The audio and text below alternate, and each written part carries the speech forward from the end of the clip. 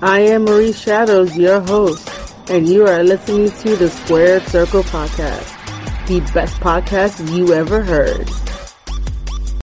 Welcome to the Square Circle Podcast. I am your host, Marie Shadows, joined by Gio. Unfortunately, Epic won't be with us. He's currently streaming some Dead by Daylight. It'll just be me and Gio giving you guys our opinions of professional wrestling. Here is a few updates for you guys to know. Square Circle Podcast is now on Castbox.fm. All 6 episodes, and this episode will be on there as well. You guys can listen to everything that we have to say. And we updated our Anchor profile, so catch us on Spotify, catch us on Apple Podcasts and other streaming podcast platforms. We are currently on DLive. DLive is a cryptocurrency streaming platform that allows you to stream whatever you want and whatever you wish. We just have an overall great community here and stuff like that. So let's just get right into it. The first thing I do want to do is give my condolences to Matt Travis. I was going to say Travis, but it's Travis. I can't believe I messed that up. To give our condolences to Matt Travis for the horrific car crash that he was in not too long ago over the weekend. He was a former member of House of Glory and places like BWF, like around the New York independent wrestling scene. My only fond memory of him was when I got to sit next to him. And I really didn't say anything, but he had a lot of hope in his eyes. He always wanted to get better as a wrestler, even just overhearing his talks with his tag partner, which I wasn't sure who it was at the time, but that's my memory of him just being right next to him. So it's kind of sad that we lost another wrestler in our community. It's tragic, and our thoughts and prayers are with his family and that know him within the wrestling community. Yep.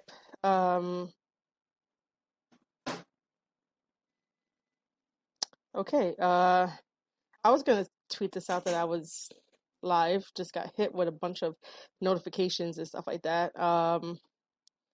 So our next topic is that we're going to be covering WWE. I have said this before on Twitter, and I've said it sometimes on the podcast that I really stopped watching WWE. All of my information comes from Twitter and whatever WWE posts up in little tiny clips and stuff like that, so that way you could probably watch it. I did want to go right into Survivor Series, if that's fine with you, Gio. It's fine. All right, so let me just type this out. This is going to be like a very impromptu, weird podcasting, but I have to do social media and all that. Gotta do what we gotta do. Yeah. So you've been obviously keeping up with all things like WWE, right? I have. So you're gonna have to educate me on like certain storylines because I've written down the WWE Survivor Series match card, and so we're just gonna go down it. So the same way that we did the AEW Full Gear to give like your prediction and whatnot, I guess we're gonna do that. It's gonna be me and you. So Okay. The first one is the Universal Championship match, which is The Fiend versus Daniel Bryan. You're gonna have to give me some backstory on that. Okay, so this happened, I would say, last week. Sami Zayn has been trying to recruit Daniel Bryan. Huh? I didn't say anything. Go ahead. I'm listening to you. Sami Zayn has been trying to recruit Daniel Bryan to join him and Shinsuke Nakamura, and I would say Daniel Bryan didn't give a yes or a no. 2 weeks ago, during the backstage segment, while they were talking, the lights flicker and the Fiend attacks Daniel Bryan while Sami Zayn just runs off, not helping Daniel Bryan. Fast forward to this week, they have another segment where Sami Zayn needed an answer as far as whether he wants to join him. He tried to persuade Daniel, like, Shinsuke wants you in, Cesaro wants you in, I can help, stick with us. And then Daniel Bryan said, where were you when I got attacked by the Fiend, and why didn't you help? And then Sammy's response was, I had to get Shin. And then Daniel Bryan told him that I'm not going to join your group, but I know someone who can fit the bill, Braun Strowman. But what Sammy didn't know was that Braun Strowman was behind him while he was talking trash. There was a segment on the Miz TV with Daniel Bryan asking him, who is Daniel Bryan? Are you the Daniel Bryan who was the leader of the Yes Movement? Are you the new Daniel Bryan who's in environmental science, who cares about the world? Daniel Bryan told him that Miz TV sucks. And that what was interesting about that promo was Daniel Bryan said, you don't understand what it means to be passion. These people don't understand what it means to be the passion and the drive. And maybe he might be washed up.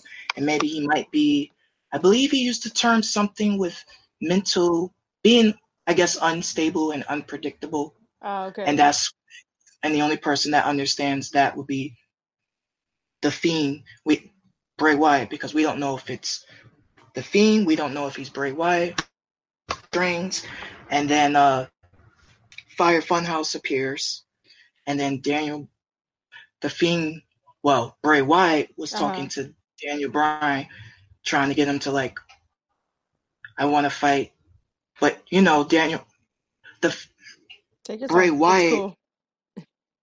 Wyatt, every time the Fiend attacks someone, it's always someone that's done Bray wrong in his past. Yeah, I noticed that, especially on Twitter. He's been putting up a lot of pictures from the past. I said I noticed that that he's been putting up a lot of pictures from the past on Twitter to, like, kind of, huh?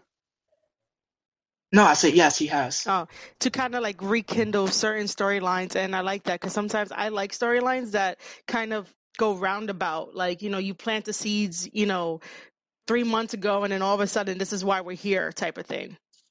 Yeah, so that was interesting, and he was trying to, like, and then Daniel Bryan was saying, if we're gonna fight, it has to be for the WWE Championship. He's like, Bray was like, okay, we can play, but you just have to say. And Daniel Bryan. Wait, I think you cut out when you said that. What does he have to say? Bray wanted Daniel Bryan to say that one word. Oh. Daniel Bryan got on the mic and said no, and then everyone from the Funhouse was saying yes, and he kept saying no. Okay. And then he was like a back and forth, and then Bray Wyatt said yes, but in a strange, creepy, twisted yes. It was sort of like he was mocking Daniel Bryan from 2000 and I believe 3, when they were, like, in a feud because he was doing the yes chant. Yeah. But it was more like that, and that is where we have the rivalry set for Survivor Series. Oh, okay. Do you think that whole build-up was smooth? Meaning that, like, it should have happened, or should we have replaced Daniel Bryan with somebody else? When you think about it, I like that it was. I think the build-up was smooth, but right now, who could you put the Fiend against? That's, like, ready, or at least is higher up to, like, all right, these are what the fan. Hello? Yes. Can you hear me? Yeah, you sort of you were saying, the last thing I heard you say was these are what the fans. Who would you who would you put against the Fiend that the fans would want to see right now on the SmackDown roster? At the moment, I would say Daniel Bryan would be a good choice, considering that the Fiend attacked Daniel Bryan because of their past history. Mm, that's true. If I had to give you an answer, I'm not sure because you know, one of the many of WWE's problem is that they created this character. They had Bray create the Fiend, and you know, I love it. I understand what it's from. I really enjoy the fact that they made something original, you know, with the help of like creative and stuff like that. But at the same time, you introduce the world to this Fiend character, this entity that you know nothing about, but you don't build another person to go against the Fiend. So this is like storytelling and story writing like 101. Always make sure that your villain has either a hero or maybe have an antagonist, because sometimes the antagonist can turn around and end up being the hero towards the end of the story. But you need someone to like be almost on the same level as the Fiend, so that way we could get a good story and it'll be a deep story and it'll be like, well, you know, this is why we did this story and this is the only person that could combat the Fiend. Um, if I had to tell you right on top of my head, I'm not sure because every other person in WWE is a regular human. You know, if that makes sense. Yes, Um, it Dan, does. okay. Daniel Bryan is a regular human. You know, at one point in his career, I was, you know, a huge fan of his. Now I'm just like, it's Daniel Bryan. You know, he has the WWE stamp on him. You know, I enjoyed him more as an indie performer because you saw that passion that he has. He still has the same passion. I bet he does, but it's more toned down now than it was when he was striving to like be the best on the indies, and that's what I really enjoyed about him. Like I loved the fact that he can go very technical, and I'm a huge fan of like technical wrestling, because there's a story behind technical wrestling. But at the moment, Daniel Bryan is human. You have the Fiend. If you want to play into it, he's an entity, and I don't see where this is going. But then again, I will say it again, I haven't watched the product. I will probably end up watching Survivor Series this Sunday, November 24th. Now, who do you pick to win this match, Gio? I am going to have to go with The Fiend because he just won the championship, and I think that it would be way too soon to take the championship off of him. But if I had to pick a replacement, Oh, since we okay. talked about it, I would go with Kane because he is a supernatural being, and the Fiend did attack Kane. So my hope is that we will see a Kane versus Fiend uh, collision down the line, hopefully, if the mayor's not too busy. Yeah, I totally forgot about that. Um, but yeah, that totally makes sense. And I hope that the viewers that are listening can understand like why storytelling and why creative writers are very important in professional wrestling. Sure, you know, Twitter blew up about like, you know, wrestling is not taken as a serious sport. You know, wrestling is this, wrestling is that, just bad mouthing wrestling. But you always need somebody to tell a good story. And it's a combination of like three different parties. And that's, you know, your wrestlers, which should be two, and then your writer who should listen to them and try to work with their ideas, and they should work with your ideas to make a beautiful story. That's totally you know, cool that Gio had brought up Kane, because Kane is an entity. He could probably still go, you know, to fight Bray Wyatt just to have a nice storytelling aspect to it. Because right now there's no really other person in WWE that has like a entity type feel, a superhero type feel. I do know that on Twitter, like guys like Ricochet and Mustafa Ali will sort of take to the internet and be like, you know, they're sort of superheroes, and I applaud them for Yeah. that. But Kane will be the only one that I would agree with you at the moment. If anyone out there disagrees with our pick, just leave us a comment. That's all we ask for. Um, That's all you gotta do. If you disagree with us, let us know. If you think there would be someone else who can challenge The Fiend, you can. That's fine. Yeah. I was also going to say that I will be picking the Fiend as well to win to keep the championship. Not only because he recently just became champion. I don't know what they would do if Daniel Bryan was champion. I really don't. I don't know what else they could do with him. He's Uh, neutral.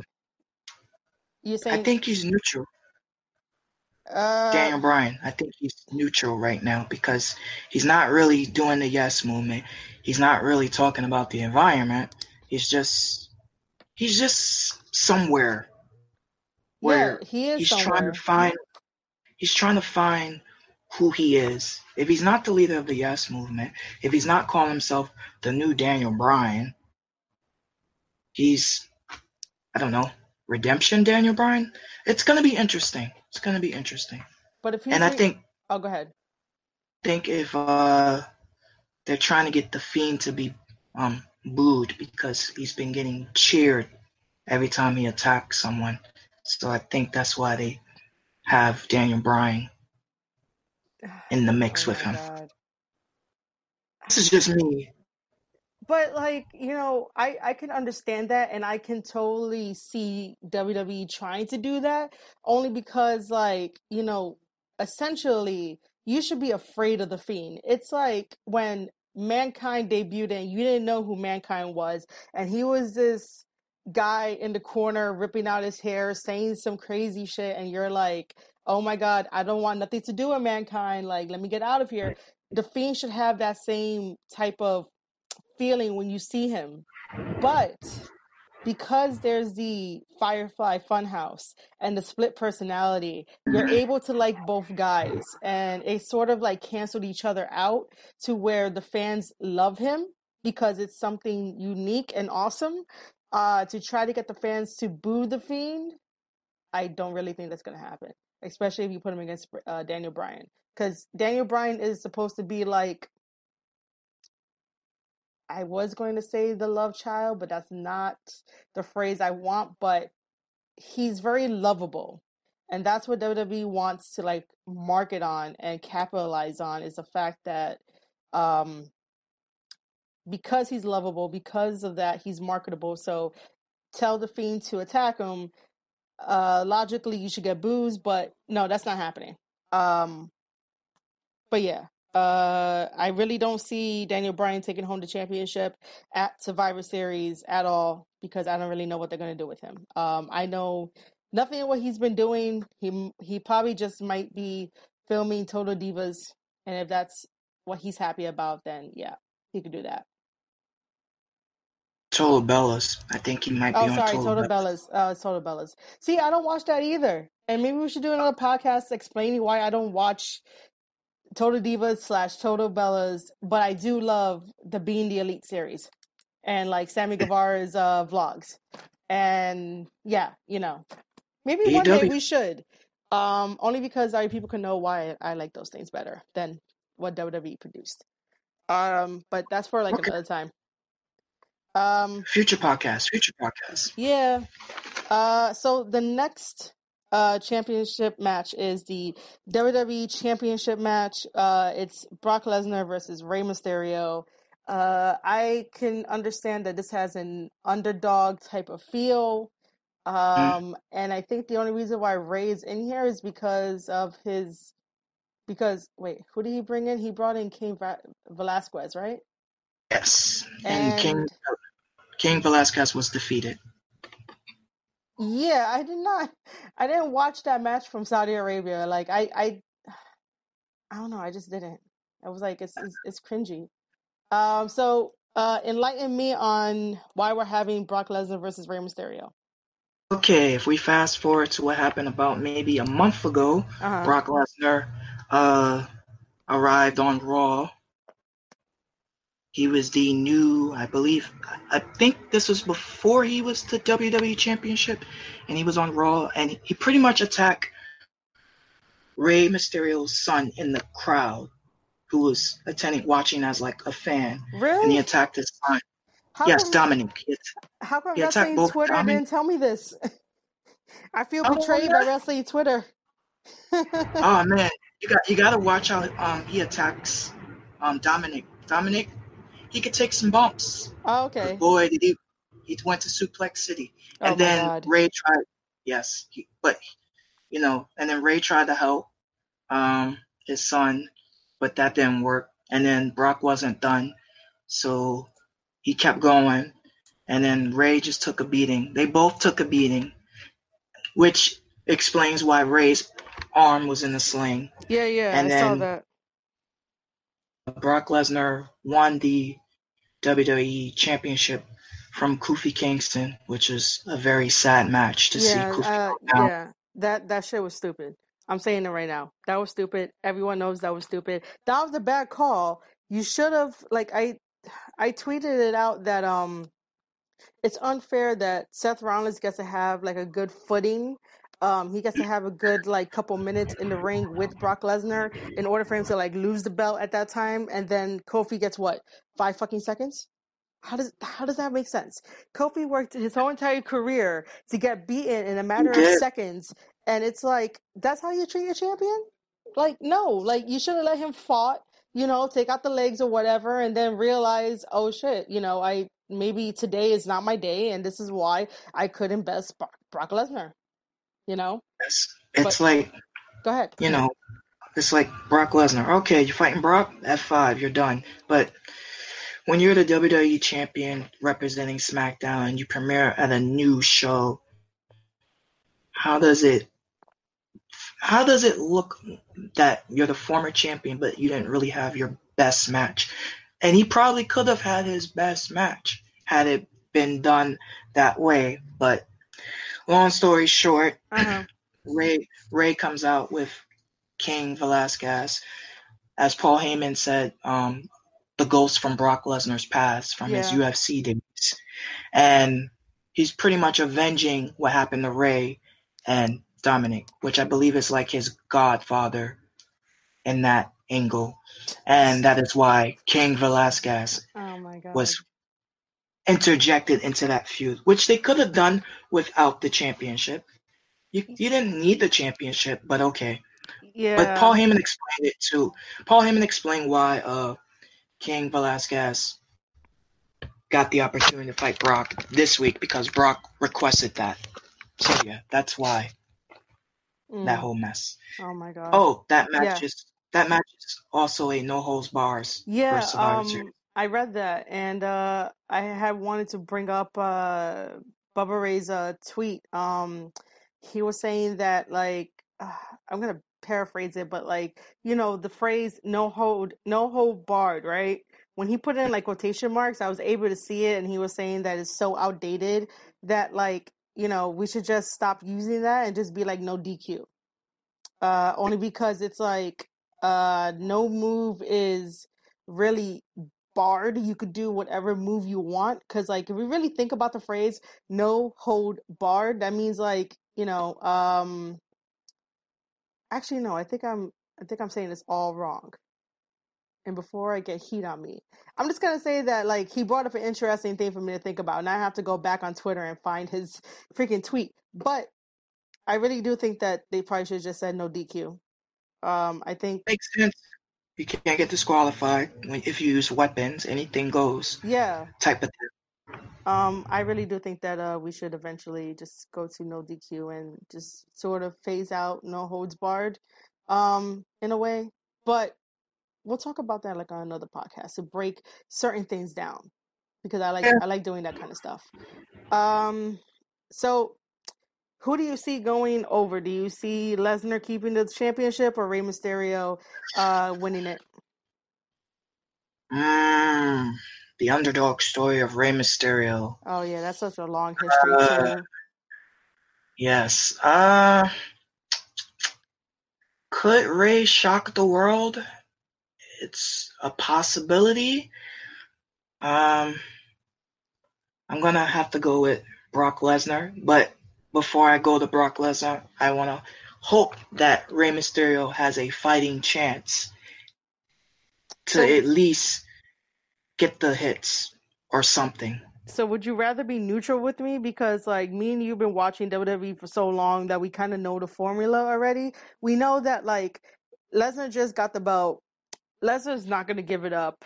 I don't honestly I don't see Ray winning it, but I do kind of want Ray to win it. But in my WWE heart, I know that they're going to be like Brock is going to win, and I'm going to get let down. So I'm going to pick neutral. Do you think that'd be a good fit if you want to pick neutral or no? I'm neutral for the whole Brock Lesnar Ray thing. All right, cool. Um, just so that way, like, you know, it can be fair because WWE tends to do this a lot where like, you know, they have the underdog in a match and you build up the underdog. Everybody knows like Rey Mysterio's story. So you know, you sort of like want him to win, but then WWE sort of like fucks everybody over and they're like, no, we're not gonna have him win. So that's the only reason why I would say that it'd be the best idea to go neutral, just to see how it plays out. I'm neutral. Yeah. Just so you know, I'm neutral too, fans out there. If you guys didn't hear my pick. So the next match on the Survivor Series card is the women's match. It's the champion versus champion match, Chicken cutlets? which is I have to eat lunch. That's what I'm asking. Becky Lynch. I'll make soup. The rest of the chickens that you made last night? Because you have 2 chicken cutlets. I'll have that tomorrow. The chicken cutlets? Some of it. Just only 2. Okay, have it. No. Hello. Yes, Yeah, I sort of. I'm here. I know I muted you towards the end because your buddy was on stream. Just so you know. So Sorry. it's cool. So the next one is the Becky Lynch versus Bayley versus Shayna. There's no stipulation in this match that says that if one female pins the other female, they're gonna like switch titles, right? No championships are on the line. Just who's the better brand. I think that's stupid. I don't make the matches. I'm just viewing as a fan. I mean, can you imagine the chaos if a championship lost and then it'd be flip-flop? Yeah, but like would be so imagine the stories that they'll be able to tell to be like, well, look, if Bayley was able to pin Shayna, she gets to finally dethrone Shayna and become NXT champion. And what would that be? That'd be her second NXT championship won if that was the case, and then she's still a SmackDown champion. And she could be like, well, you know, now she's Bayley 2 belts from 2 different brands, and you know she's better than everyone else. It will create a nice story and a nice arrogance that sometimes the women probably need to have and stuff like that. Oh yeah, Evil Bayley / Dark Bayley. She has the arrogance. She has like the ego. She just doesn't care. No more heels. Yeah. No more hugs. I like it. This was her career shift that she needed. I just wish she could stop looking like a soccer mom. Wow. Yeah, like that's the first time dude, I heard. In certain like angles and like the clothes that she wears and the makeup that they put on her, I'm just like, you're making her look older than what she is. I understand that like she's supposed to be miserable because for years she was doing the whole, you know, hug life thing and was so happy and was a huge baby face. But don't make her look like she's a mom already when she's not. Like what? She clearly is not a mom. She's clearly not a mom. Yeah, but like the makeup and the clothes make her look like, you know, she's a mom. And I'm just like, oh my God, could someone just stop? I did notice that on Raw, they were doing, I guess they were doing like this 4 horsewoman thing back and forth, where like security came in and security told Becky and Charlotte to back away and stuff like that. So Charlotte leaves. And then Becky stays and gets up into one guy's face and like punches him. And I'm like, why did she need to punch him? You know, she doesn't always have to be a last kicker. She doesn't have to always be a fiery woman. Like, how does that get your point across and stuff like that? I understand that that she couldn't fight the other women, but why? It makes no sense. I'm just like, oh my god, there's certain things that they need to change about Becky Lynch's character, and maybe one day I can hang out with her and be like, okay, maybe you're not like, you know, all that To know fiery. if you get to know her, then I think your perspective might be a little different. But Yeah, from that angle, I mean, if you think about it, if you go with it, the man, a guard was blocking the man from getting two, um, well, three, actually, four, no, three of the MMA four horsewomen's, yeah, because there's only three of them now until Ronda shows up. which I think could be soon. Oh, This is my own thing. uh, I'm thinking. You didn't like that? She decked the security guard. yeah. I know that your favorite is Becky Lynch and Bailey. Hmm? I was saying that I know that your favorite is Becky Lynch and Bailey. And that you Yes. also like Shayna as well. Um, I really think that despite the fact that I'm not a huge Becky Lynch fan, the way that they did this story, the build up was pretty decent. It was cool. It gets eyes on the woman, which that's always a good thing. That's always a plus. And these are the three like best women to like fight Becky. Sometimes I'm not too sold on what she does, but altogether it is good all round and stuff. Who do you see as winning this champion versus champion versus champion match? Evil Bailey. Eva Bailey? Yes, I'm going with Evil Bailey because she has been overlooked and she's tired of being overlooked. And I think she will do anything to win, and that will help her and the SmackDown brand. I don't know who will be taking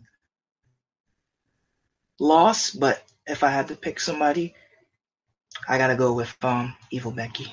I mean Evil Bailey. Well, wait, but Eva Bailey is your pick to win. So you think that she will end up losing? No, I made a Okay. mistake. Yeah, I That's was why I like, said Evil. Yeah, I caught myself. I was like, wait, no, yeah, that didn't make Bailey. sense. Yeah, So I'm wait a going with minute. Bailey. You're going with Bailey to Yes. win, right? All right. So then Yes. here's my next question. Does Bailey who does Bailey pin? Do you think that she'll pin Shayna or she'll pin Becky Lynch? I'll say she probably will pin Becky. Oh, that'd be No, interesting. I could see that happening. I could you see that. pin. Go ahead. No, I say I could see that happening because I think those two would be so focused on each other. But if they're gonna end up being so focused on each other, Shayna could come right in and do a submission on somebody while the other person's out. That sort of thing. Yeah, that's always true. You don't Yeah. can't count her out, and then you don't know if. Well, she has a busy night because she's going to be in War Games Yeah. before it. Which yeah. By the way, the website that I got the match card off didn't even put the War Games thing on. So my pick, I'm gonna stay neutral, only Hmm? because I think that this is a powerful story, despite Becky Lynch saying that she doesn't care about brand supremacy and stuff like that. She just cares about if you have a problem with her, you step right up, come to her face and like you fight it out. But I think it's a powerful story that they're doing, and that's a plus for WWE.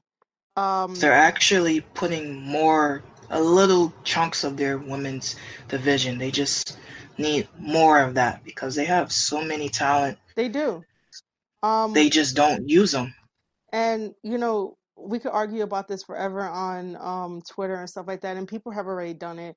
The only reason why WWE doesn't necessarily utilize everybody is because they have to worry about TV time and what gets what and this gets that. But like mainly WWE is like a lot of backstage segments, a lot of you know, interviews and stuff like that, and sometimes not enough wrestling, not enough performance time in the ring. And I think once they start changing that up, they'll see a difference. Even if like wrestling Twitter still fucking complains. They're gonna get playing regardless. Yeah, they That's are. what That's what they do. they do. It's their thing. So the first team match at Survivor Series, because Survivor Series is known for team versus team. Yes. So what I have here is that I don't have the NXT team because I don't think it was announced, or was it? We talking about the captains teams?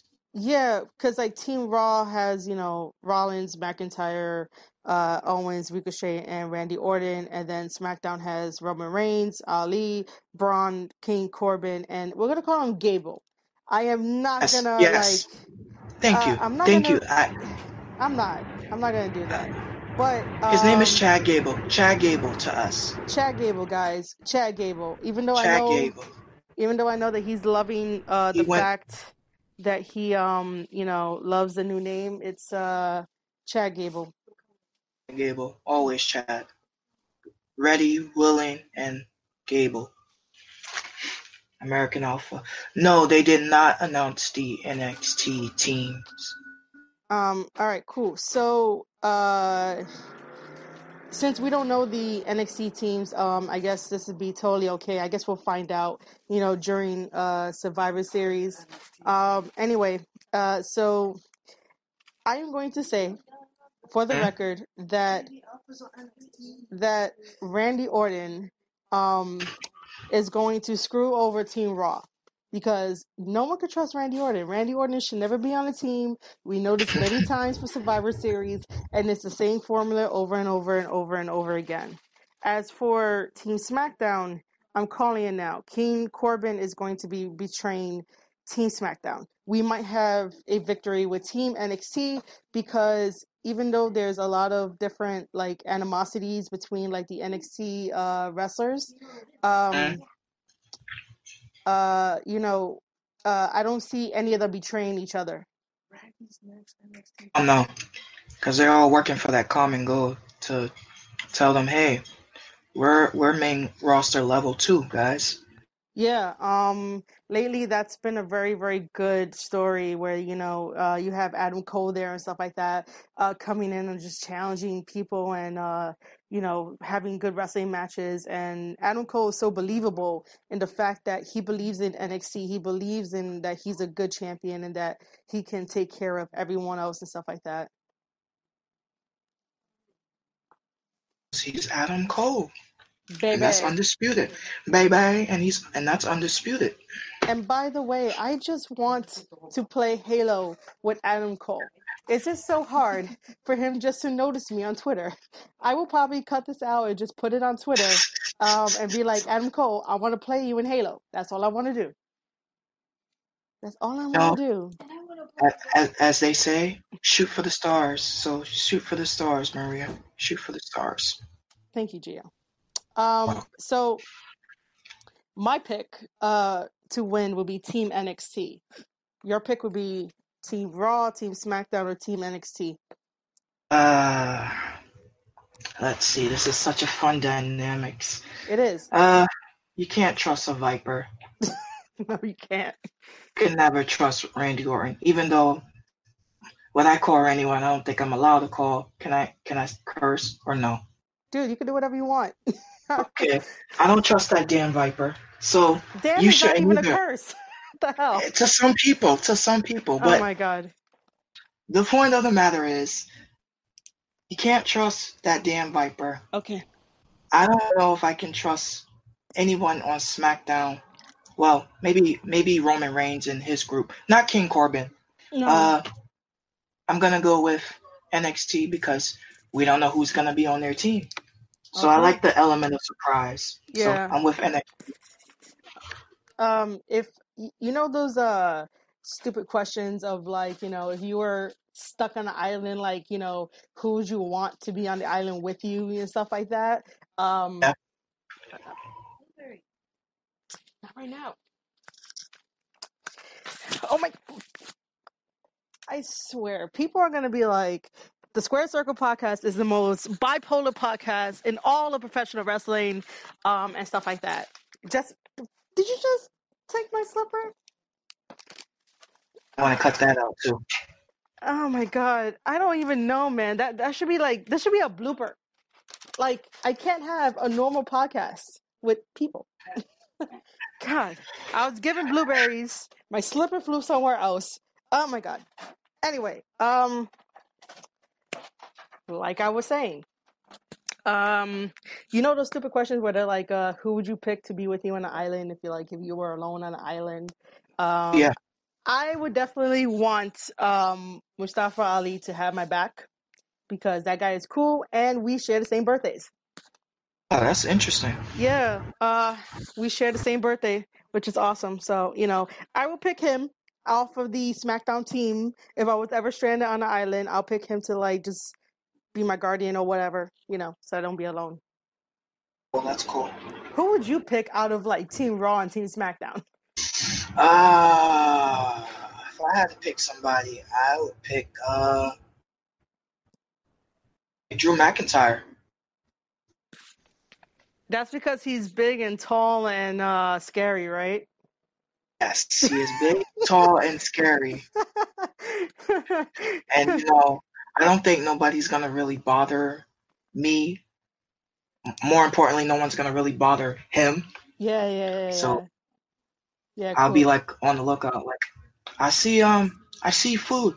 Let's go get it. All right, cool. You're gonna have him kill it, right? Yeah. You're gonna have him kill it. I'm gonna have him kill it, and I'll start the fire. All right. So, the next match, which is another champions versus champions match. It's AJ Styles versus Shinsuke versus Roderick Strong. Now, remind me, Roderick Strong is still North American champion? Yes, Roderick Strong is still the North American champion. Shinsuke is what? The Intercontinental champion. Oh, really? Wow. Okay. Yes. And AJ Styles is the United States. Yes. Wow. Mm-hmm.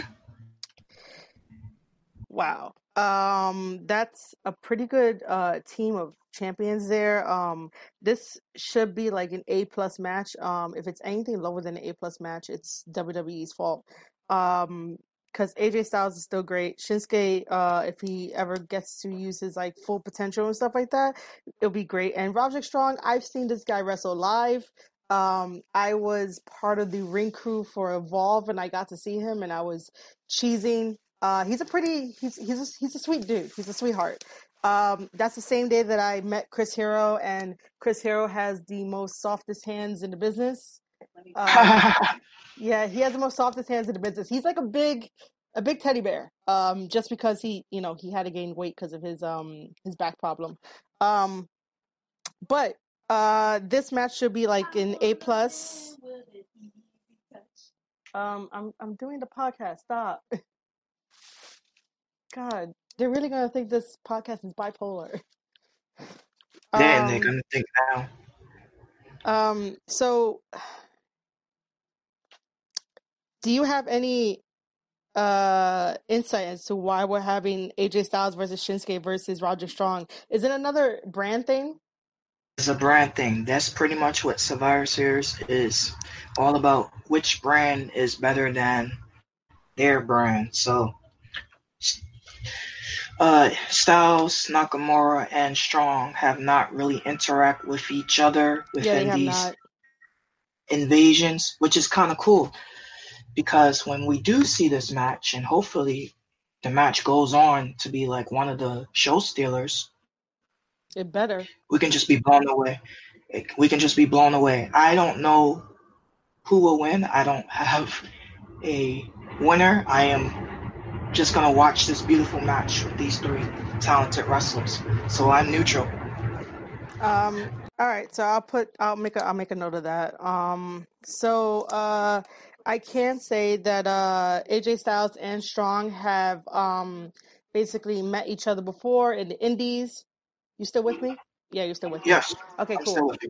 So AJ Styles and Roderick Strong have met in the Indies. They are great wrestling together, against each other and stuff like that. Adding Shinsuke to the mix is a little bit different, only because I don't know if Shinsuke ever ran into Strong during the Indies or even in Japan. But I do know, obviously, think AJ and Shinsuke. Yeah, AJ says, yeah, I watched that match. Why am I doubting that? AJ and Shinsuke met in New Japan, wrestled, and they had an awesome match. I just hope that WWE does not fuck it up. I am actually going to go neutral as well, only because of I like these guys.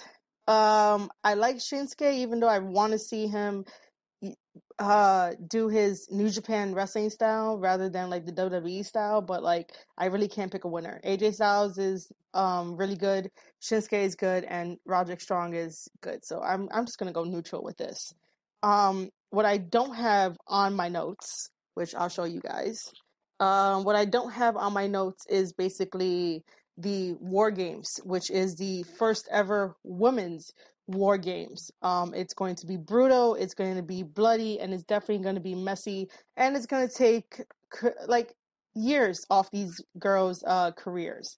There's like a big list of people to actually talk about in the match, but my question will be, how do you think this match will go? Are we talking about We're talking about War Games. Yeah, War Games for the women. Oh man, I hope the ones who are competing at Survivor Series can survive that structure, because it's good for the women. It's great overall. I don't know how the match is gonna go, so I'm just curious to see how it all happens. Yeah. I'm going to be completely neutral. I forgot who was in this match anyway. There's a bunch of women to name. And, you know, us not mentioning like every single woman who's in there doesn't mean that we don't care about it. We obviously care about women's wrestling and stuff like that. But it's just way too many women for me to memorize, and I didn't get enough chance to like write that down. But I want that to be a very damn good match. And then all the ladies should have like a month vacation, because that's going to be hurting them like the next day. So those are our predictions for the WWE Survivor Series that's happening November 24th. And you can get it on the WWE Network for $9.99. That's not a plug for WWE like that. We don't get paid for that. It's just natural. We don't. Yeah. It's just natural. It's $9.99, guys. $9.99. Or, and if you like that, if you're not a subscriber and you subscribe for free, you get, I think, a month of the WWE Network. They're still doing that? Yes, they are still doing it. They're still doing that. All right, cool. They're still doing that.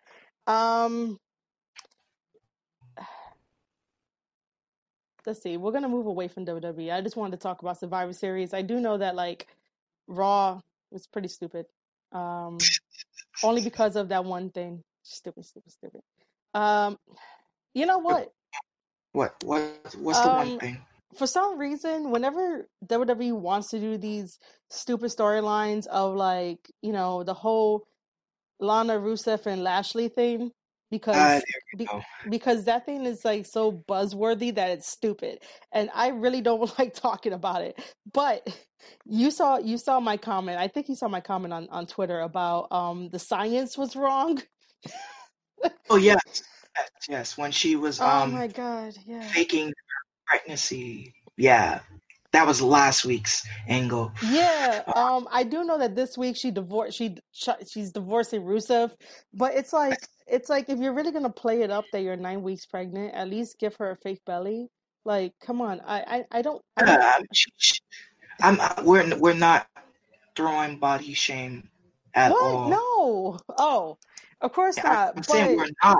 Oh, but she didn't. She just looked regular. Yeah, she's the viewers listening. Yeah. She just looked regular. She didn't look like she had like a baby carrying a baby. Now, had they would have like developed it and kept it going, and then she was like a pregnant, and then you're like, holy crap. Yeah, she is. Sort of what they did with Maria and Mike Kanellis. A little bit of that, really you know. Yeah, but she really is She Right. was, yeah. That's but you know the way that they shot certain scenes and whatnot, you know. But we all knew that she was pregnant, but like you know something like that. But yeah, I just wanted to bring it up that like the science was wrong. Like not only can WWE not write properly, they can't get their science right. And Vince has 2 kids. Come on. Did you watch NWA episode 5 and 6? So 6. Oh, okay. I haven't checked out 7. Oh well, I mean 7 already premiered, but so I'm just gonna go quickly through episode 5. Wait, What happened? say that again. I said it's probably just me and how Happened? YouTube messed me up. And Probably. Did you yeah, say what happened at the end? I mean I saw what happened at the end. I took notes. Colt Cabana. Yeah. Colt Cabana won. Yeah, I saw that. So in episode 5, you know, Colt opens up with a promo and then like he talks for a little bit and I think that's the time when Ricky Starks came in like in episode 6 for that. Aaron Stevens is back. Yeah, that was 6. Oh, okay. So Aaron Stevens is back. He has like a brand new gimmick of that you can't look Yes, him in he the is eye. back. For anyone out there that don't know, Aaron Stevens was originally Sandow. Still good wrestler. I like the fact that they did a commercial for Retromania Wrestling, which is a game coming out in 2020, all based on NWA, which is pretty cool. We're gonna buy it just so I can play it. I'm sort of tired of NWA doing squash matches, especially when it comes to tag teams. So like the Dawsons versus Mim and Wait, what are you Kingston. tired of? NWA doing squash matches. Oh, the squash matches. Yeah. So like you know the you want to see like some stories. I don't want to see the Dawsons every week squashing like smaller guys that I don't know of. You know, I really don't want to do that. I really don't want to see that. Yeah. Yeah, I have no clue who these guys that they're just bringing and squashing left and right. I don't know either. And then but I guess that's like the Monster Heels. Yeah, I guess so. They really are. And then after the tag team match, it's Eddie Kingston and Homicide, known as the Outlaws, come out and confront the Dawsons and be like, "Hey, let's have a match. You know, we'll put our title opportunity on the line and stuff like that." But then the Dawsons are like, "Well, think about it." And I'm like, "All right, that's like the oldest thing in the book. Cool." The next was the women's matches. Every time a women's match happens, it's always 10 minutes. And I don't like that, but I understand why it's 10 minutes. It's just that it gets rushed and it gets sloppy whenever it's 10 minutes. First I was just mentioning like generally the female matches that NWA has, but the Ashley Vox versus Thunder Rosa was pretty good and okay.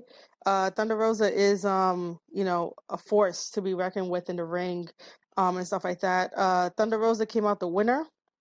And her finisher is a double foot stop to the back.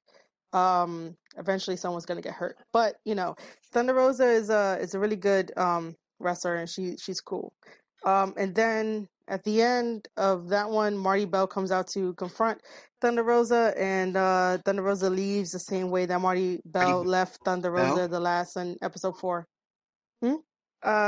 And then we think that, you know, Thunder Rosa went to the back, and then Marty Bell cuts a promo.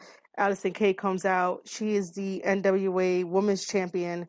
That belt is small, just like the AEW Women's Champion. I don't understand why, you know, we can't get like a medium-sized belt. I know my waist is not tiny, so I need a medium-sized waist belt or championship because, you know, certain promoters don't like to use the word belt. True. Other than that, Thunder Rosa comes back out to attack Allison Kay, and then you have Marty Bell coming in to. You would think that she was going to help, but then she also beats up Allison Kay. Allison Kay. What happened? Oh. Interesting. You're breaking up again. that's it when that funny do it, because every time Thunder Rosa encounters Marty Bell, there's usually drums playing in the background. Oh my God, dude, that's gonna get so annoying as we keep going into the weeks. It's because, like, I get it. Like, the first two times it was fine because it meant something. Like, they did it at the right cue, but they can't keep doing it every single week. They're gonna have to, like, at least cut it out, or, like, I don't know. I just wouldn't want to hear it every single week. I wouldn't want to do that. I mean, it'll probably, phase out, but I think it's just part of like her whole her whole Her whole gimmick. mystique about her. Yeah, which, I don't Yeah, I mind. think that's part of her thing. I don't mind, but I don't really want to hear the drums every week unless it has a purpose. The first, like I said, the first two times had a purpose and it worked really well. This time around, I was just like, no, I don't want to hear it. I really don't. Um, Let me ask you your opinion on Eli Drake, because this dude annoys me in his promos now. Eli Drake. Yeah. He's stirring the pot for a whole bunch of reasons that I'm still trying to figure out what's his agenda. One minute he's like helping Storm. He's talking to Storm. Next minute he's like talking, I guess when I say Storm, I should say James Storm. Yeah. And then he's all over the place. I don't know what he wants to accomplish. He's like the instigator of Yep, that's the word I would use. power. Yeah, I would definitely He's use just like that. So trying to like stir the pot yeah. with a variety of wrestlers. So basically, the only reason why I'm getting annoyed of him is because every time he comes out and when he cuts a promo like old school back in the day type thing, and I'm like, I could appreciate, keeping it kayfabe, keeping it old school, and stuff like that. But it gets annoying when it's done the way that he does it. It's to the point of like, man, why are you out here? Even though he's out there to, like you said, to stir the pot, only because if you can distract the main people who hold, the gold, you have an opportunity to take the gold away from them because they weren't paying attention, they weren't focused. So Eli Drake's promos every time he's out there is just to distract people, so that way eventually when he moves in for the kill to go after the 10 pounds of gold, he'll capitalize and he'll get the 10 pounds of gold.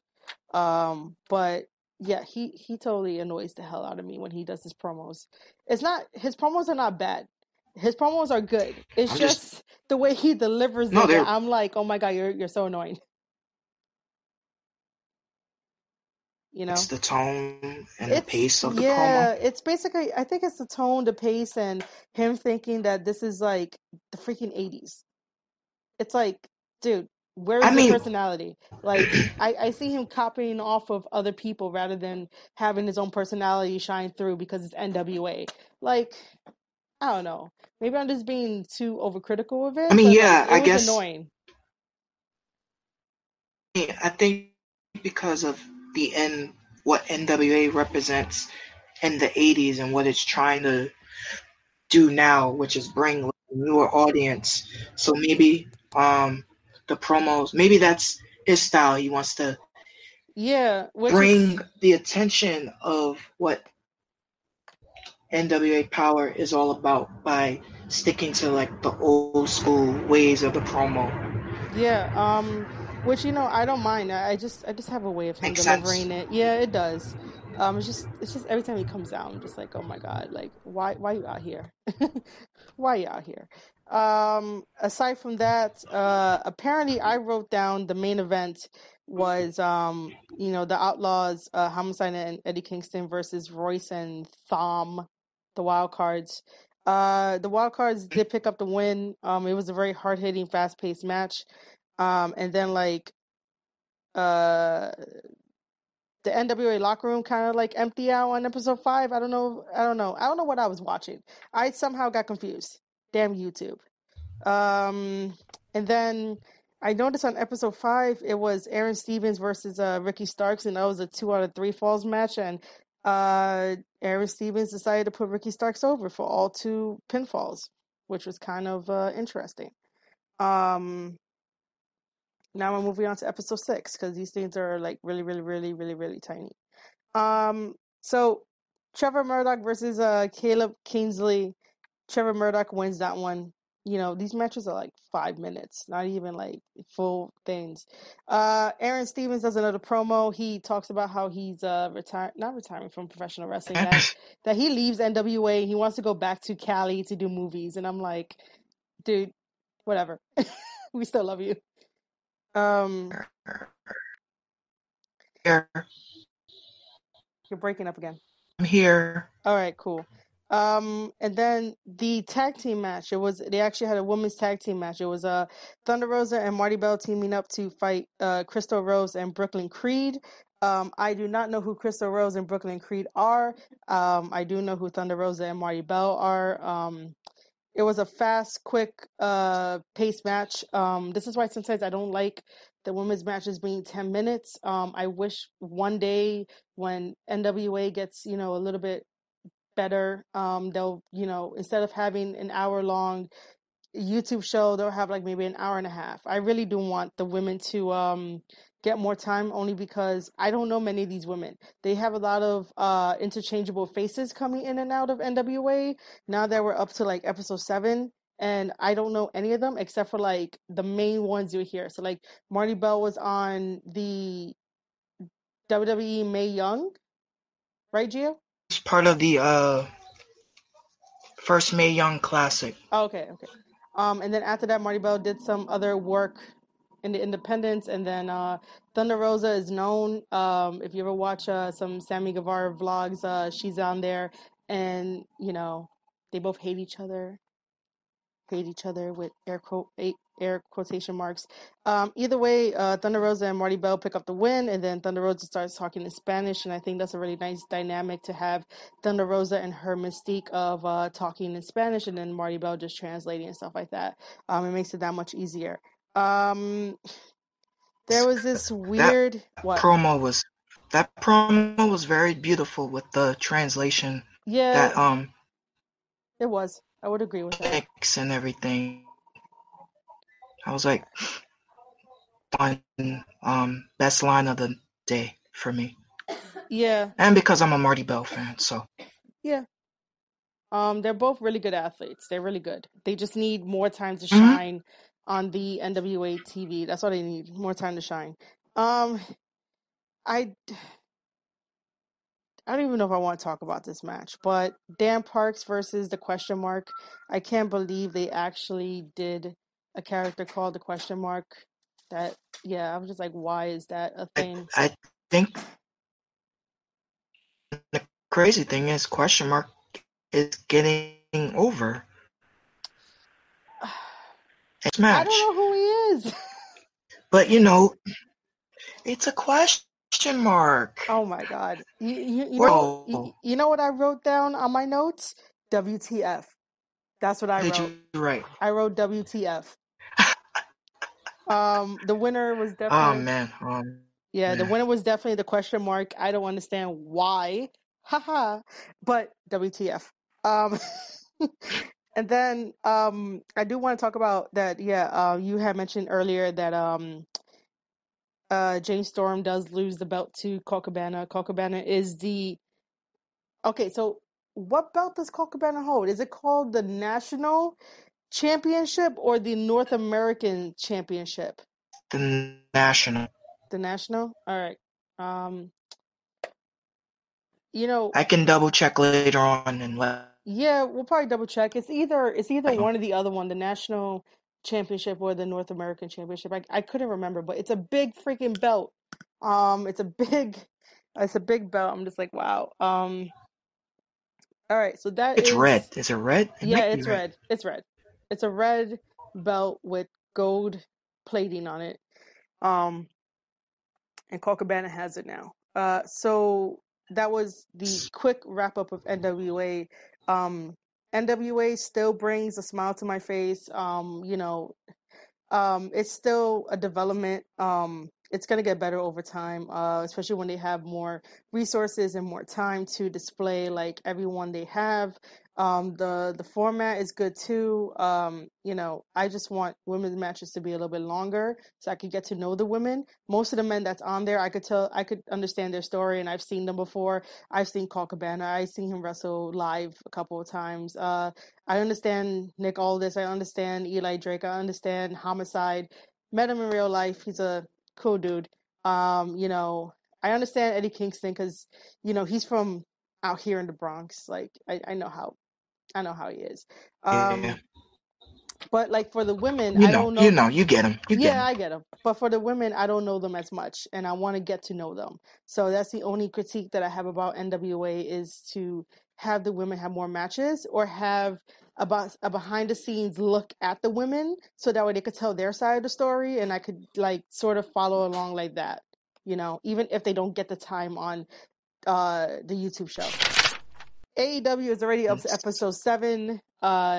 The Square Circle podcast. This is episode 7.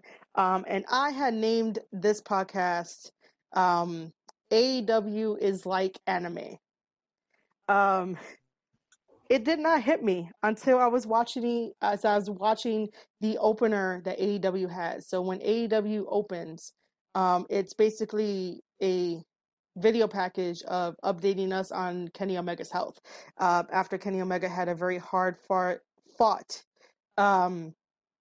lights out match with Jon Moxley. Kenny is broken and stuff like that. He's beat up, and of course my heart breaks for that because I don't want to see a good person like that like totally beat up and have a black eye and all that. So so I felt that. And then the opening match is Jon Moxley versus Michael Nakazawa, which I was not expecting because I don't think they advertised it. They were just saying that, Moxley is going to be on AEW Dynamite. I didn't expect this match to happen. And then when Nakazawa like grabbed the baby oil and tossed the baby oil aside, I was like, everything like just clicked in my head story-wise of like why they do certain things and why you feel the emotions you feel with every single person on the roster. It's like an anime. It's like an anime. You get so attached to certain characters because of the powerful storytelling that it's like, wow, now I understand. Like, finally Michael Nakazawa is not playing around because his best friend Kenny is hurt. And who was the person that hurt him? Jon Moxley. So he threw away the baby oil so that way he can have a serious match. Unfortunately, it wasn't that long of a match, which was really bad. But it's very short. Yeah, it was very short. Jon Moxley picks up the win by doing the paradigm shift. I might be pronouncing the name wrong, and stuff like that. But paradigm shift. It's paradigm shift, right? Okay. Yes, paradigm shift. I totally wrote it wrong in my notes. So fine. So that sort of kind of like crushed me where Michael Nakazawa didn't get the chance to fight for Kenny in a way, but I understood it, and that was a turning point where I want to name this AEW is like anime and stuff like that. And also earlier in the day I was talking with indie wrestler JD Alpha, who will eventually be on this podcast. And he had mentioned something interesting to me, and I never really gave any type of like negative feedback for AEW, but this is really not negative feedback, but I do have to agree with him that the way that they introduce their characters could be a little bit better because like, yeah, the casual fan is not going to know certain characters. Like, people are not going to know Darby Allin. I met Darby Allin, and he's a really cool person, and he stood, the test of time against Chris Hero during his match that I saw live, and I was, like, stuck to the match, like, very glued to it. JD Alpha knows him because, JD Alpha's in the business, but, he was right in mentioning that AEW doesn't really build these guys up. It's like you have to be a hardcore fan, an underground fan, a fan that's been following for years to know who these guys are. And sometimes that sort of does hurt the product and hurt them. But the way to fix that is to still do the Cody Rhodes segment of the undesirable to undeniable kind of thing, so that people can understand who they are, or just do another like have them in, like, you know, the Being the Elite episodes, have them on BTE Mailbag or whatever, or just have them do their own promos, their own vignettes, so that we can understand like who they are. But with that conversation, that's also why I thought it was like an anime, because in anime they don't really reveal their whole entire hand about every single character. You have to learn their story arc as you go every single week. So this is why episode 7 of the Square Circle podcast is called AEW's like anime. Cool. But you see where I'm coming from, right? Look at how AEW and anime is similar, or at least how they go about it with their storytelling, and slowly building up these characters without knowing that much about them, but we're getting to learn about them each and every week. Yeah. And then right after Jon Moxley, wins his match, he gives out an open challenge. I won't spoil that yet. We'll go through the thing. After that, it is a tag team match. It is the Dark Order versus Jurassic Express. Jurassic Express is made up of Jungle Boy and Marco Stunt for this tag team match. I am like highly impressed with Marco Stunt. And you know, for those of you that have been hearing all the podcasts from like 1 through 6, it should have been maybe episode 5 or 4 where I completely defended Marco Stunt, because everybody on the internet was giving him shit about his size and just giving him shit about everything else. But he knows what he's doing. Even for his size, he's able to manipulate it, and it works really well, and it looks like really cool. Just because he's small, but he has a huge heart, and you know that he loves professional wrestling. So he does a Hurricanrana into, which is kind of cool, and then he does a Cannonball Senton, and then there was one part in the match where crap, I think it's Uno. Yeah, it's Evil Uno. He jumps off the top rope, and he I forgot what move he did, but Marco didn't move in time, so Evil Uno's head caught Marco Stunt's arm, so he had to pretend like he got hurt, and and then what is it? Evil Uno got decided to pin him, and somehow Marco basically breaks free of the pin. And the commentators, I had to write this down. The commentators said that he squeaked free. That sounds very funny, doesn't it? He what? He squeaks free. That does sound very funny. I had to write that down. I was like, what? He squeaks free? Like, come on, guys. So Marco also does a 450, and then he does, Excalibur said that he does a Dragon Rana. I don't know if he didn't really do a Dragon Rana. He just did another Hurricanrana, but it looked cool from the 450 splash into the freaking Hurricanrana. So that dude has some moves, and he's very underrated. Jungle Boy does a backflip with his knees landing on the opponent. It must have been, it was the what's the other guy's name? It's Evil Uno and Gary. That his name? Oh my god. Gary? I don't know. I don't know if it's Gary. No, Gary doesn't. You got an Evil Uno. Right. Can we just call him Evil? It's Dose. I'll call him Evil Gary. It's Dose. Okay. It's something like that. Dose. Damn it. Okay. Dose as in 2? Yeah, Dose as in 2, man. So Dose. He does that. So So then after a really hard fought battle, the Dark Order wins. They pin Marco. And then, Evil Uno speaks, and I was like, oh crap, he could speak. And then he I basically didn't know this. tells I forgot if he spoke. I was like, oh shit, he's speaking. He tried to convince Marco to come over to the dark side to be a creeper. And I'm like, this whole creeper thing needs to stop. It's like so bad. I think it's because like my mind goes like straight into the fucking gutter, and I'm like, I don't want a creeper to touch me ever, like ever. Well, yeah, and the idea that Creeper, out of all the names you could have been picking, you chose Creeper. Yeah, right. Yeah, like out of everything you choose creeper. Like, no, I don't want a creeper to touch me. I don't. And it's kind of creepy if you think about it. You're being see, there we go. Haha, I got that. I get it. All right. Yeah, it is kind of creepy anyway, the way that they come out and they do like the fucking chair for him and they like crawl and shit. I'm like, oh my God, can you guys stop? Like, Well, just they're stop. the Dark Order, so they're from another world. They are. They're not from here. They're aliens. They're not from here. Yeah. Yes, that's what they are. They're aliens. That's aliens. why they wear masks. Yeah. Yeah, that's why you have to join their creepy society world. Yeah, and that's what Evil Uno was doing for Marco Stunt, but then Jungle Boy was like, no, he's gonna be Babysaurus, and then like the creepers attack them, and then Luchasaurus comes out. Luchasaurus gets like a huge freaking pop, man. Freaking love that guy.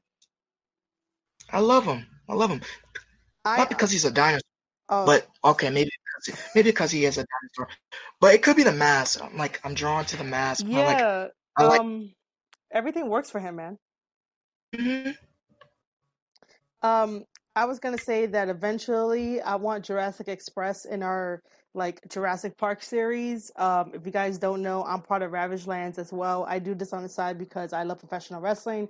But on the side, me and my team do a bunch of gaming videos. We did a huge thing of Jurassic Park, and I really do want Jurassic Express to be there with us. That'd be hilarious. It'll be great. We gotta book it. Anyway. It'll be something to work on. Yeah, it would be. Moving on to the next match, it's a triple threat. It's Shawn Spears, aka Perfect 10, versus Peter Avalon versus Darby Allin. Oh my God. Why does Peter Avalon keep losing, man? Like, he obviously he doesn't want to do the librarian gimmick anymore, but like, when is he gonna get a victory? I don't know. When he decides to not be like the librarian, that's when he will probably be taken seriously. And you said, when is he gonna win his next match? And I said, when is his next match? Oh, I didn't ask that.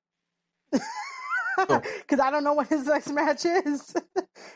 I can't see into the future either, but anywho, I don't know.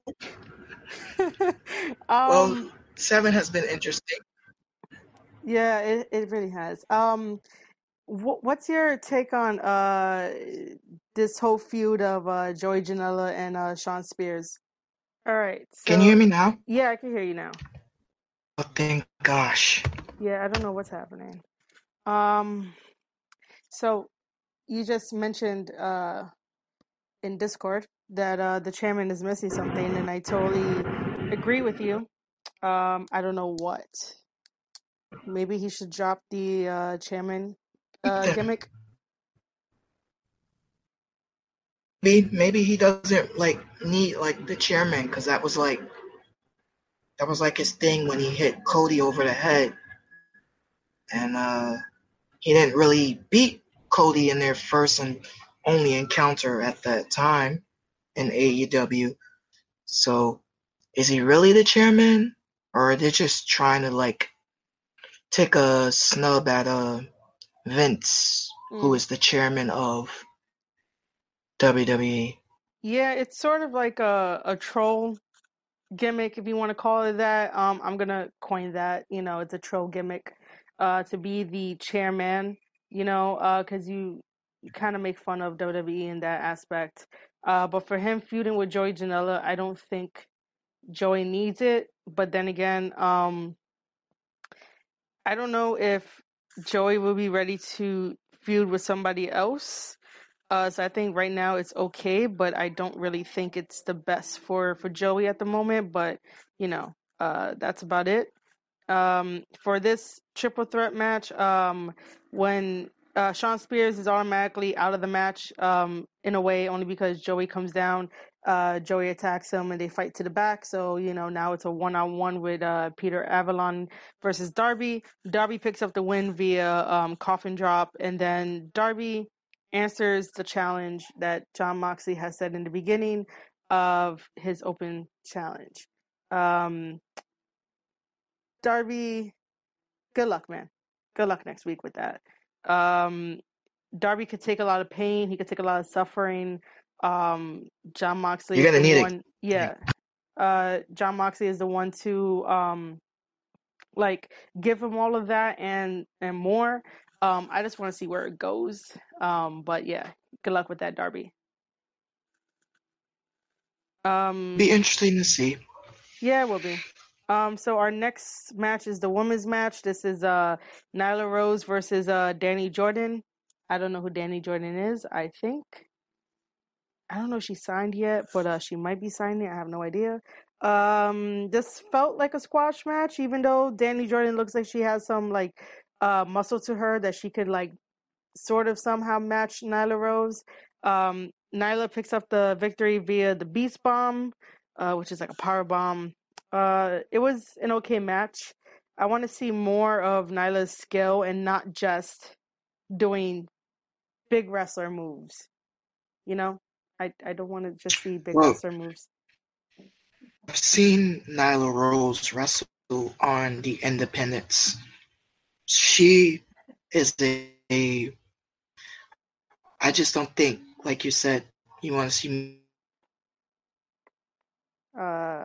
Hold on. more of her and less of her big power moves. I don't think opponent for her at the moment to challenge her. Yeah. So that's why they're having her just be their women's destroyer monster type thing.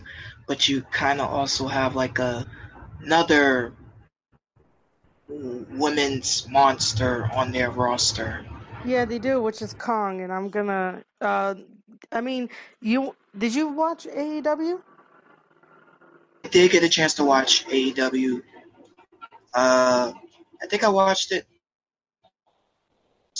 Thursday, Friday. I think I watched it Friday. Okay. Well, because you brought up Kong, the next one was Tony Schiavone interviews Ali and stuff like that. Vortex. Vortex, thank you for donating 3 lemons. Thank you. Yeah, I have to look on my phone for that. Anyway, so Tony Schiavone interviews Ali. Ali is like the girl next door. She's so chipper. Mm-hmm. She's so young and everything that she's like the girl next door. With Ali, I would love to see an improvement in her wrestling. Whenever she wrestles, I could see how sometimes she could get nervous doing certain things, and she relies on the same moves over and over and over, but they're not like a huge deal. But I don't want to. There's certain things that women wrestlers do that sort of they do it because they're uncomfortable sometimes, or they don't want to hurt their friends in the ring. And I totally understand that in professional wrestling you shouldn't really be hurting anybody. You should be taking care of each other in the ring. But the way it's all about what taking care of each other, protecting each other in the ring, safety. Cool, Vortex, thank you. And no, Ravage Lance, I'm not the new Jim Cornette. Stop it. The new Jim Cornette? Yeah, no man. way. Yeah, that's what Ravage Lance was saying. No. Anyway, but when Ali wrestles, I notice that she's tends to be a little nervous in her forearms whenever she does it.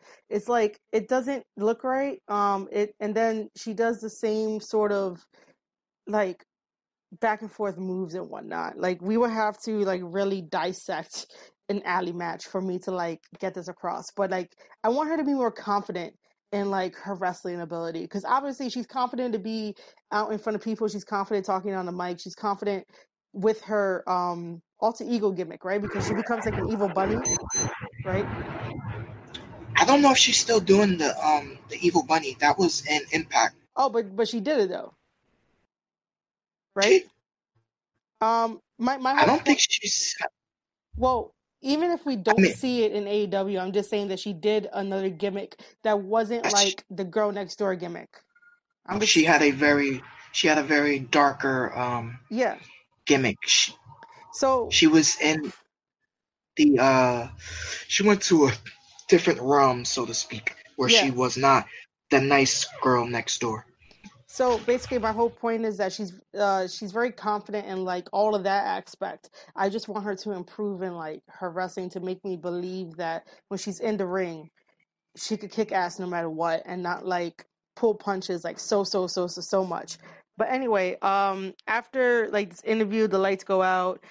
Kong is seen standing on top of the stage, and then like attacks Allie, and Brandy, takes a piece of her hair, and it's a trophy.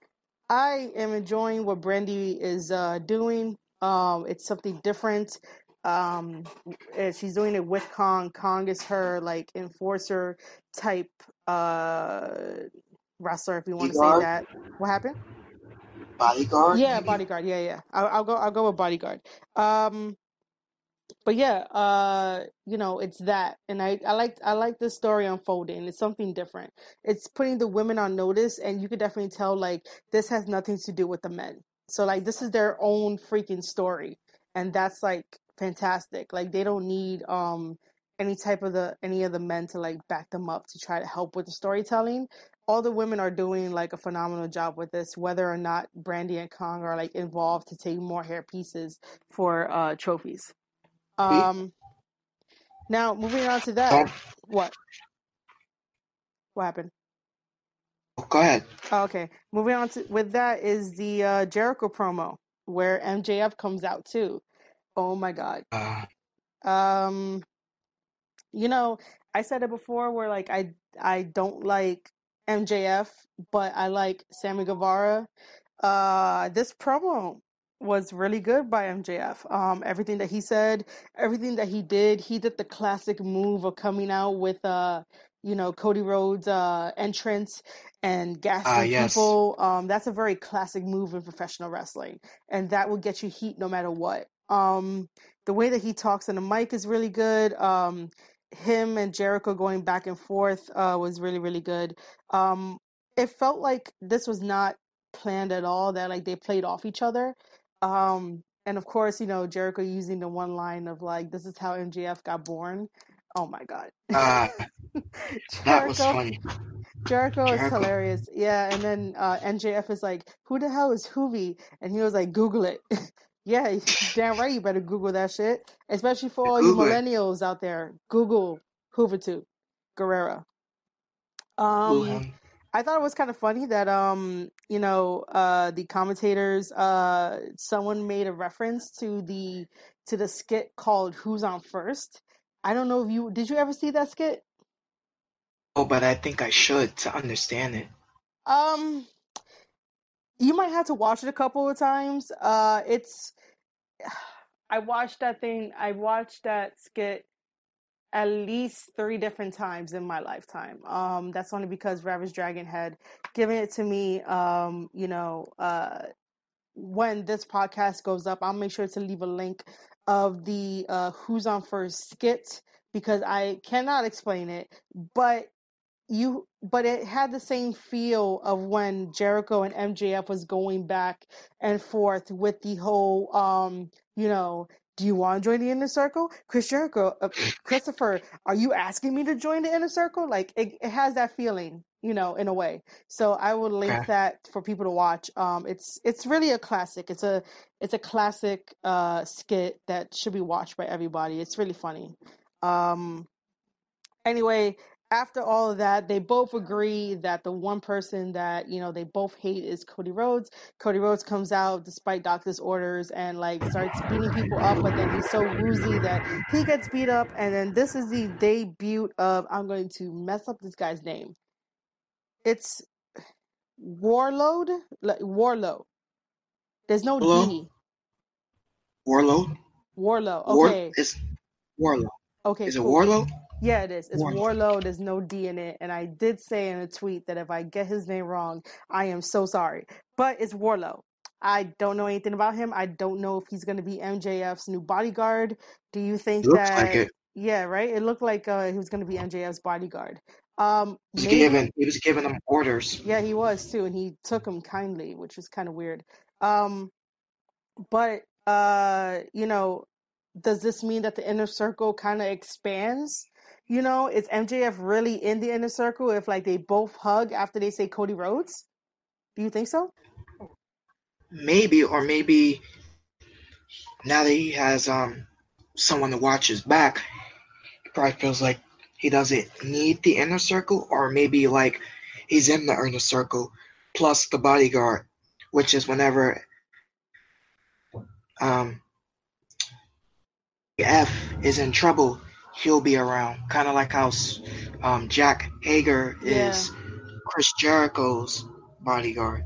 Yeah, probably. It'll be an interesting story to unfold. That was a really nice like segment to like slow down everything else like that. Ravage Lands just put the link in the D Live chat about the skit Who's on First, because Ravage Lands is quick like that. Anyway, so moving on, we have a rematch that happens from Full Gear, and it is Hangman versus Pac. I've said it during our Full Gear review that Hangman versus Pac, they have a very awesome chemistry together. They work well in the ring. I like the fact that Jim Ross said on commentary that Pac was born angry. And now he's taking it out on people. I'm like, the things that these guys come up with, sometimes it's gold, sometimes it's just like, are you guys serious? Did you just say that type of stuff? But I'll run with it. Pac, He looks angry. Yeah. Every time. What are you doing? Pac definitely looks angry. He comes out angry. There was that one time when, on the WWE Network, somehow Bayley's car had gotten up to Pac, and it was right along, and Bayley is like, "Hey, Neville," and then, at the time, his name was Neville. Neville was all like, "Are you shooting for Ride Along?" And they were like, "Yeah," and Neville was like, "Fuck Ride Along." I was like, "The fuck is going on?" Like, okay, cool. Awesome. Like, what happened? I called them Evil Neville then. Yeah, really, yeah. For some reason, because Pac is so angry, I want to be his friend. Do you want to be his friend? Yes, because I like him. And if he's angry with me because I like him, I'm sorry. I bet you're going to hug him too. Be like, "It's okay. It'll be fine. Let me just hug you." He might not want my hugs. It's totally fine. We'll do a group hug, man. We'll be like best friends. Anyway, Group hug on 3. What happened? Group hug on 3. Right. That should be a thing. Pac, we want to be friends with you. Anyway, this match felt like it was on autopilot. There was nothing really spectacular about it. Like, I wish that they didn't have the rematch so right after the pay-per-view, but I understand that they might have had to like fill a spot for the card for Dynamite, but like I wanted their match at Full Gear to stay the way that it was, and then maybe like, this week rather than like last week, this week they could probably have another rematch. The things I wrote down in my notes, that, Pac wrestles like he never gets hurt. Like, this dude, like, just goes 100%. Like, he's fucking crazy. I did mention the autopilot thing. Hangman does the brainbuster to the outside on Pac, and then later on he does the buckshot lariat, which looks freaking devastating. And then sometime during the match, like, Pac continues to like stomp on Hangman's head, and then delivers the Black Arrow, and then does the Brutalizer just to win. And I was like, why do you need all that? But Lost. what happened? Lost his match, so now he's angry and he's taking out his frustrations. Yeah, I know, but it's like that was way too much. But I get it why he did it. But for anyone out there listening, I am a huge fan of Being the Elite, and if you guys saw this past Monday's episode, called "It's Supposed to Be Fun," I think it's what it is. I'll link it in my description as well. But this is in no way, shape, or form like a paid plug for them. I just love them and will share them no matter what. So on Being the Elite, Hangman really does tell the Elite that he's going. He's no longer going to be part of the group. And now I understand why he's no longer going to be part of the group, and I didn't understand why he said, oh yeah, well, I lost to Pac and this is why I'm leaving, and you guys know that I never really been part of the team and stuff like that. So now I understand why he lost to Pac. He tells the Young Bucks, I'm leaving, the same way that Kenny was like, I'm gonna take some time away and stuff like that. So both of them sort of leave and whatnot. Which, by the way, for everyone out there giving AEW shit, make sure to watch the Being the Elite series, because the Being the Elite series ties in to these guys' stories on AEW. Everything makes sense. Everything falls into place. Like, if you have time to be multitasking on Twitter, Instagram, Snapchat, even YouTube, you have time to watch Being the Elite. Do it. And then after all that, there's a backstage segment. We get our first backstage, not really our first backstage segment, but it felt official. Wouldn't you agree? So I felt like this backstage segment was official. I felt like even though they had like tiny backstage segments here and there, but like, it just felt quick. This one felt kind of Here. Oh, you're good? Okay. I asked, did you feel like this backstage segment when the Young Bucks was attacking? Back. You're back? Okay. When the Young Bucks was attacking Santana and Ortiz, did you feel like that was like an official backstage segment? AEW. You're breaking in and out, just so you know. I don't know what you said. Okay. I was saying that was like the first time AEW has done like a full backstage brawl, not counting the Omega and Moxley thing? Moxley. Oh, okay, Yeah. okay. Yeah, you're right about that. Yeah. Totally forgot about that one. I was thinking of all like the small little backstage segments that they had, like when, Dustin got his arm broken and stuff like that, But yeah, you're totally right. I totally forgot about that one. Wasn't that in the parking lot? Yeah, it was in the parking lot. It's still considered backstage. It's outside. Yeah. It's outside. Outside. Yeah. Outside. But like the official backstage, yeah, I count that one as the first one. Yeah. Because you can still feel the animosity between the two teams and stuff like that. I just thought it was a hilarious thing of that when Santana threw Nick into the damn door, and when the door opens, it's Orange Cassidy in the bathroom. What? Like, he was like, he just like, all right, I'm gonna let you do you. Yeah. I'm gonna close this door. Yeah. And now I'm gonna beat up.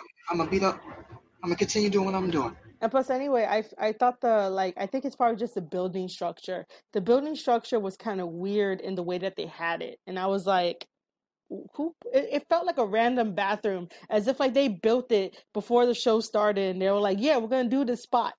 Like, oh, this is great. And Orange just happens to be in that spot. Yeah, right? It just happens, especially with the wall, the way that it looked. And yeah, I was just like, did they just build this? But Orange Cassidy being there was like funny. This is how you know that they don't really take anything serious, and I think that's what works for AEW, because then it comes off fresh and natural, even if they kind of recycle certain things, but you kind of feel like, this is cool. I could cheer them, I could boo them, I could be like, why is Orange Cassidy in the freaking bathroom? Like, why is he there? He? Yeah. Everyone should bring signs on the next event and be like, why were you in the bathroom? Imagine. That's probably gonna be a thing. Oh man. And then they battle out into the stage or whatnot, and then Santana and Ortiz powerbomb Matt through the stage, and then Matt is gonna be taking some time off because he's hurt. Nick is still hurt, but this week, meaning tomorrow, AEW Dynamite, Nick is gonna be facing Phoenix, which is gonna be a very exciting match. I just hope that Nick doesn't get any doesn't injure himself further, because he's already trying to recover from his leg being hit and being messed up. So I hope that that doesn't go further. I do want to mention, yeah, I do want to mention that like I still love the idea that the vice presidents of AEW are sort of taking like a back seat, but they're doing it in a very smart storytelling way where we're not like, this is stupid. We're basically on the edge of our seats in our feelings of like, oh crap, the Young Bucks are hurt. Kenny is fucking broken. Cody is a wild man. Cody is a wild man. Yes, he is. But he at the same time pulls your fucking heartstrings. And that is what is the best thing about the Rhodes family, is that they're able to pull your heartstrings no matter what. And even with Hangman, I like Hangman here and there. Hangman is a very cool guy. He's I don't know, we should probably do like a spotlight analysis on Hangman so that we could find the right words to describe him. But I don't mind watching Hangman. I don't mind like, hanging out with this guy. Like, if he's able to teach me how to ride a horse, that'd be great. Eventually I might want to end up getting his t-shirt that says cowboy shit, because I thought that was a funny line.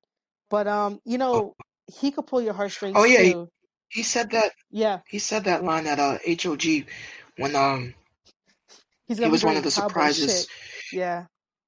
He said that at HOG during the when he saved the Young Bucks. Yeah. And that bro Gonna be doing some cowboy shit. at their last. Yeah. But all those guys, the way that they're doing the storytelling is that early on they're getting defeated and they're putting young guys over, and they're telling stories rather than abusing their power, because they have all the power in the world with the company. I love the fact that they're not doing that. I said they're not abusing their power. Yeah. All right. So go ahead. What? You hear me? Yeah, I can hear you. Okay. So the last thing that we're going to be talking about is the main event, which is SCU, which are the tag team champions of Frankie can't talk right now. Frankie Kazarian and Scorpio Sky. Yeah. Versus Sammy Guevara and Jericho, and then Jack Hager is coming out as the bodyguard, and then Christopher Daniels come out later. This was a really, really good match. Even though Sammy was taking most of the bumps, and Jericho came in and did what he needed to do, and him versus Scorpio Sky is really good. Scorpio Sky gets the freaking pin on Jericho. He does it inside Credo. This upsets everything, and as a tag team, that puts a loss on Jericho and Sammy Guevara, while it gives SCU a leg up. But what I was not expecting was Scorpio Sky to get the win over Jericho. But someone on Twitter had mentioned that when Jericho won the championship, he said some words to Scorpio Sky about something. And then, this is like retribution back, for Scorpio Sky to get the pin over him. Obviously, that means that Scorpio Sky is very good talent. He's very good in the ring, and they believe in him. And then for Jericho to allow that pin to happen, that definitely means that Jericho believes in him too. Was I expecting? Huh? Say, I was agreeing with you. I was say, yes. Anytime if Jericho is going to believes in. Yeah, I can't believe I was breaking up. Yeah, you were. But yeah, that Jericho believes highly in Scorpio Sky for to let Scorpio Sky get the victory pin in a inside cradle, which was very interesting. Did I see that coming? No. I would have thought that, Sammy probably would have got the loss, or yeah, that Sammy, like if it was the other way around, that Sammy would have taken the fall, only because I don't see the championships changing hands that fast. But for Jericho to get the pin, that says a lot, especially in storytelling. That means that if Scorpio Sky ever wanted to, Scorpio Sky could be like, "Hey Jericho, I got that pin on you, even though it was a tag team match. I still got a one up on you, and now I want to challenge you for the AEW World Heavyweight Championship." And that's where we're at. Those are the little tiny storytelling techniques that AEW does better than WWE, which is more for like long term storytelling, which I definitely love that. But those little tiny victories are seeds planted, so that way 6 months down the line, you understand why two people are there at that particular moment in time. True. Now, how will the El Champion handle his first defeat? It's not on the line. I don't think Jericho's gonna lose any type of sleep over this, because it is a tag team loss. It's not necessarily like a loss to him and his singles career, but it's not really gonna set them back. Jericho just try to think of something creative to say and whatnot. Like, he had the most surprised face in the world, which anybody would have, because nobody was thinking that. So I don't think that he's going to lose any sleep over it. I don't think so. He'll probably be like, it doesn't count. Probably, right? Yeah, probably. Knowing him, right? He's going to be like, well, I wasn't having a good day, whatever. I had too much, a little bit of the bubbly, whatever he has. Much of the bubbly. All right. Yeah, so he had too much of the bubbly. So that comes to the end of our podcast. I do want to thank everybody for donating. Again, we are live on DLive. The reason why we are not streaming this live on YouTube is because the last time I tried doing that with Restream, it was just a huge mess. I haven't called a particular platform home yet, so do not worry about that. DLive is just a place that I know that people come and chat, and we have friends there too as well. But once we start getting situated and I start looking around for other stuff and try to find a home, you guys would know.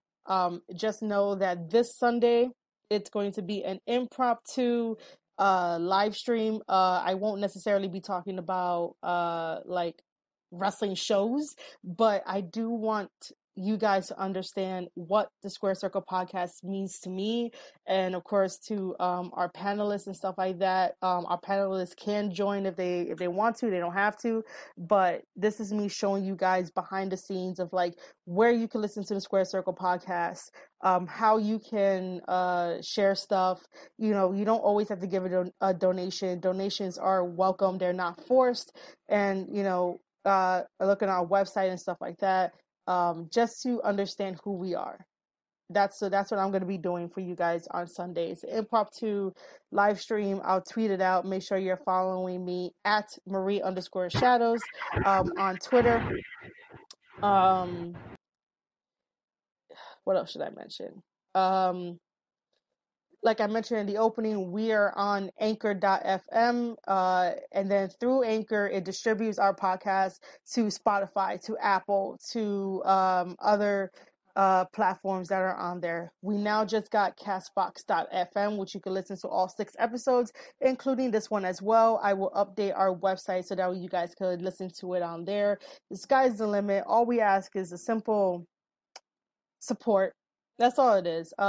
Sharing is caring. Sharing is free.